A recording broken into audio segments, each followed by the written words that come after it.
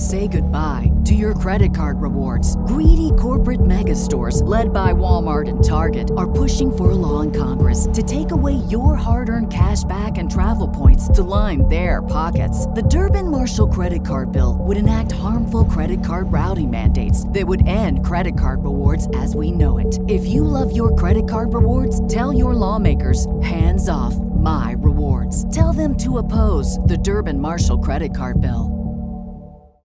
As humans, we're naturally driven by the search for better. But when it comes to hiring, the best way to search for a candidate isn't to search at all. Don't search, match with Indeed. When I was looking to hire someone, it was so slow and overwhelming. I wish I had used Indeed. If you need to hire, you need Indeed. Indeed is your matching and hiring platform with over 350 million global monthly visitors, according to Indeed data, and a matching engine that helps you find quality candidates fast. Ditch the busy work. Use Indeed for scheduling, screening, and messaging so you can connect with candidates faster. And Indeed doesn't just help you hire faster. 93% of employers agree Indeed delivers the highest quality matches compared to other job sites, according to a recent Indeed survey. And listeners of this show will get a $75 sponsored job credit to get your jobs more visibility at Indeed.com/podcast. That's Indeed.com/podcast. Terms and conditions apply. Chapter 22. They swarmed up towards Sherburne's house, a-whooping and raging like Injuns, and everything had to clear the way or get run over and tromped to mush, and it was awful to see. Children was heeling it ahead of the mob, screaming and trying to get out of the way, and every window along the road was full of women's heads, and there was nigger boys in every tree, and bucks and wenches looking over every fence, and as soon as the mob would get nearly to them, they would break and scattle back out of reach. Lots of the women and girls was crying and taking on, scared most to death. They swarmed up in front of Sherburne's palings as thick as they could jam together, and you couldn't hear yourself think for the noise. It was a little 20-foot yard. Some sung out, "Tear down the fence! Tear down the fence!" Then there was a racket of ripping and tearing and smashing, and down she goes, and the front wall of the crowd begins to roll in like a wave. Just then Sherburne steps out onto the roof of his little front porch with a double-barrel gun in his hand and takes his stand, perfectly calm and deliberate, not saying a word. The racket stopped, and the wave sucked back. Sherburne never said a word, just stood there looking down. The stillness was awful creepy and uncomfortable. Sherburne run his eyes slow along the crowd, and wherever it struck, the people tried a little to outgaze him, but they couldn't. They dropped their eyes and looked sneaky. Then, pretty soon, Sherburne sort of laughed. Not the pleasant kind, but the kind that makes you feel like when you were eating bread that's got sand in it. Then he says, slow and scornful, "The idea of you lynching anybody. It's amusing. The idea of you thinking you had pluck enough to lynch a man, because you're brave enough to tar and feather poor, friendless, cast-out women that come along here. Did that make you think you had grit enough to lay your hands on a man? Why, a man's safe in the hands of 10,000 of your kind, as long as it's daytime and you're not behind him. Do I know you? I know you clear through. Was born and raised in the South, and I've lived in the North, so I know the average all around. The average man's a coward. In the North, he lets anybody walk over him that wants to, and goes home and prays for a humble spirit to bear it. In the South, one man all by himself has stopped a stage full of men in the daytime and robbed the lot. Your newspapers call you a brave people, so much that you think you are braver than any other people, whereas you're just as brave, and no braver. Why don't your juries hang murderers? because they're afraid the man's friends will shoot them in the back, in the dark, and it's just what they would do. So they always acquit, and then a man goes in the night with 100 masked cowards at his back and lynches the rascal. Your mistake is that you didn't bring a man with you. That's one mistake. And the other is that you didn't come in the dark and fetch your masks. You brought part of a man, Buck Harkness there, and if you hadn't had him to start you, you'd 'a' taken it out in blowing. You didn't want to come. The average man don't like trouble and danger. You don't like trouble and danger. But if only half a man, like Buck Harkness there, shouts, "Lynch him, you're afraid to back down, afraid you'll be found out to be what you are. Cowards. And so you raise a yell and hang yourselves on to that half a man's coat-tail, and come raging up here swearing what big things you're going to do. The pitifullest thing out is a mob. That's what an army is, a mob. They don't fight with courage that's born in them, but with courage that's borrowed from their mass and from their officers. But a mob without any man at the head of it is beneath pitifulness. Now the thing for you to do is droop your tails and go home and crawl in a hole. If any real lynching's going to be done, it will be done in the dark, Southern fashion. And when they come, they'll bring their masks and fetch a man along.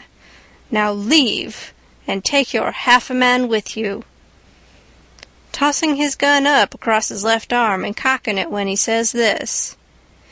The crowd washed back sudden, and then broke all apart, and went tearing off every which way, and Buck Harkness, he heeled it after them, looking tolerable cheap. I could have stayed if I wanted to, but I didn't want to. I went to the circus and loafed around the backside till the watchman went by, and then dived in under the tent. I had my $20 gold piece and some other money, but I reckoned I'd better save it, 'cause there ain't no telling how soon you're gonna need it, away from home and amongst strangers that way. You can't be too careful. I ain't opposed to spending money on circuses when there ain't no other way, but there ain't no use in wasting it on them. It was a real bully circus. It was the splendidest sight that ever was when they all come riding in, 2 and 2, a gentleman and lady side by side, the men just in their drawers and undershirts, and no shoes nor stirrups, and resting their hands on their thighs, easy and comfortable. There must have been 20 of 'em, and every lady with a lovely complexion, and perfectly beautiful, and looking just like a gang of real sure-enough queens, and dressed in clothes that cost millions of dollars, and just littered with diamonds. It was a powerful fine sight. I never see anything so lovely. And then one by one they got up and stood, and went a-weaving around the ring, so gentle and wavy and graceful, the men looking ever so tall and airy and straight, with their heads bobbing and skimming along, away up there under the tent roof, and every lady's rose-leafy dress flapping soft and silky round her hips, and she looking like the most loveliest parasol. And then faster and faster they went, all of them dancing, first one foot out in the air and then the other, the horses leaning more and more, and the ringmaster going round and round the center pole, cracking his whip and shouting, "Hi, hi!" and the clown cracking jokes behind him. And by all hands dropped the reins, and every lady put her knuckles on her hips, and every gentleman folded his arms, and then how the horses did lean over and hump themselves. And so one after the other they all skipped off into the ring, and made the sweetest bow I ever see, and then scampered out, and everybody clapped their hands and went just about wild. Well, all through the circus they done the most astonishing things, and all the time that clown carried on so it most killed the people. The ringmaster couldn't ever say a word to him, but he was back at him quick as a wink with the funniest things a body ever said, and how he ever could think of so many of them, and so sudden and so pat, was what I couldn't no way understand. Why, I couldn't have thought of them in a year. And by, a drunk man tried to get into the ring, said he wanted to ride, said he could ride as well as anybody that ever was. They argued and tried to keep him out, but he wouldn't listen, and the whole show come to a standstill. Then the people begun to holler at him and make fun of him, and that made him mad, and he begun to rip and tear, so that stirred up the people, and a lot of men begun to pile down off of the benches and swarm towards the ring, saying, "Knock 'em down! Throw 'em out!" And 1 or 2 women began to scream. So then the ringmaster he made a little speech and said he hoped there wouldn't be no disturbance, and if the man would promise he wouldn't make no more trouble, he would let him ride if he thought he could stay on the horse. So everybody laughed and said all right, and the man got on. The minute he was on, the horse begun to rip and tear and jump and cavort around, with 2 circus men hanging on to his bridle, trying to hold him, and the drunk man hanging on to his neck, and his heels flying in the air every jump, and the whole crowd of people standing up shouting and laughing till tears rolled down.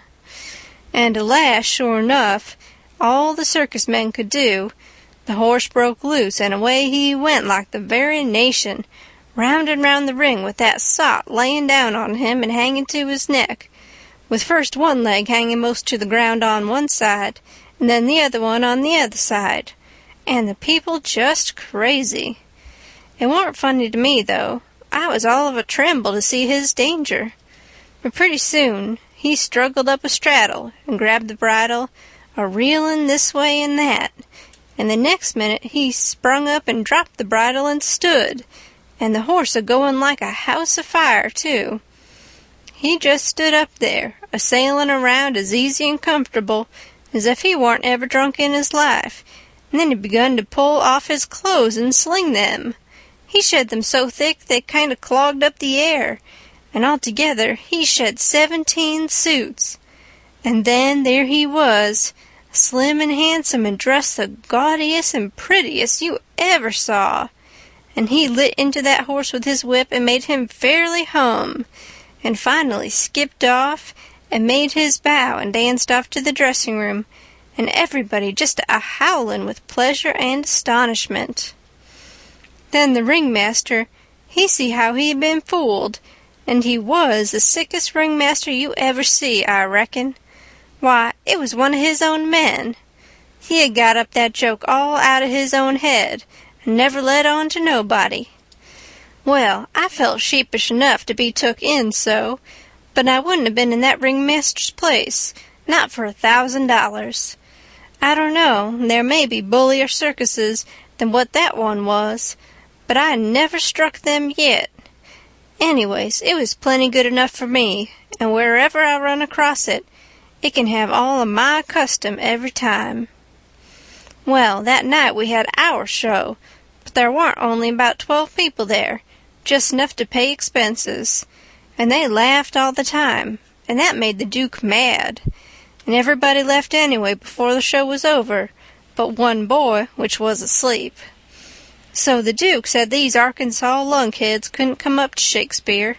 What they wanted was low comedy, and maybe something rather worse than low comedy, he reckoned. He said he could size their style. So next morning he got some big sheets of wrapping paper and some black paint and drawed off some handbills and stuck them up all over the village. The bills said, "At the courthouse! For 3 nights only! The world-renowned tragedians, David Garrick the Younger! And Edmund Kean the Elder! Of the London and Continental theaters, in their thrilling tragedy of the King's Camelopard, or the Royal Nonsuch! Admission 50 cents. Then at the bottom was the biggest line of all, which said, "Ladies and children not admitted." "There," says he, "if that line don't fetch 'em, I don't know Arkansas. End of chapter 22. Say goodbye to your credit card rewards. Greedy corporate mega stores, led by Walmart and Target, are pushing for a law in Congress to take away your hard-earned cash back and travel points to line their pockets. The Durbin-Marshall credit card bill would enact harmful credit card routing mandates that would end credit card rewards as we know it. If you love your credit card rewards, tell your lawmakers, hands off my rewards. Tell them to oppose the Durbin-Marshall credit card bill. Hey guys, it is Ryan. I'm not sure if you know this about me, but I'm a bit of a fun fanatic when I can. I like to work, but I like fun too. It's a thing. And now the truth is out there. I can tell you about my favorite place to have fun. Chumba Casino. They have hundreds of social casino style games to choose from with new games released each week. You can play for free anytime, anywhere. And each day brings a new chance to collect daily bonuses. So join me in the fun. Sign up now at ChumbaCasino.com. No purchase necessary. VGW Group. Void where prohibited by law. See terms and conditions. 18+.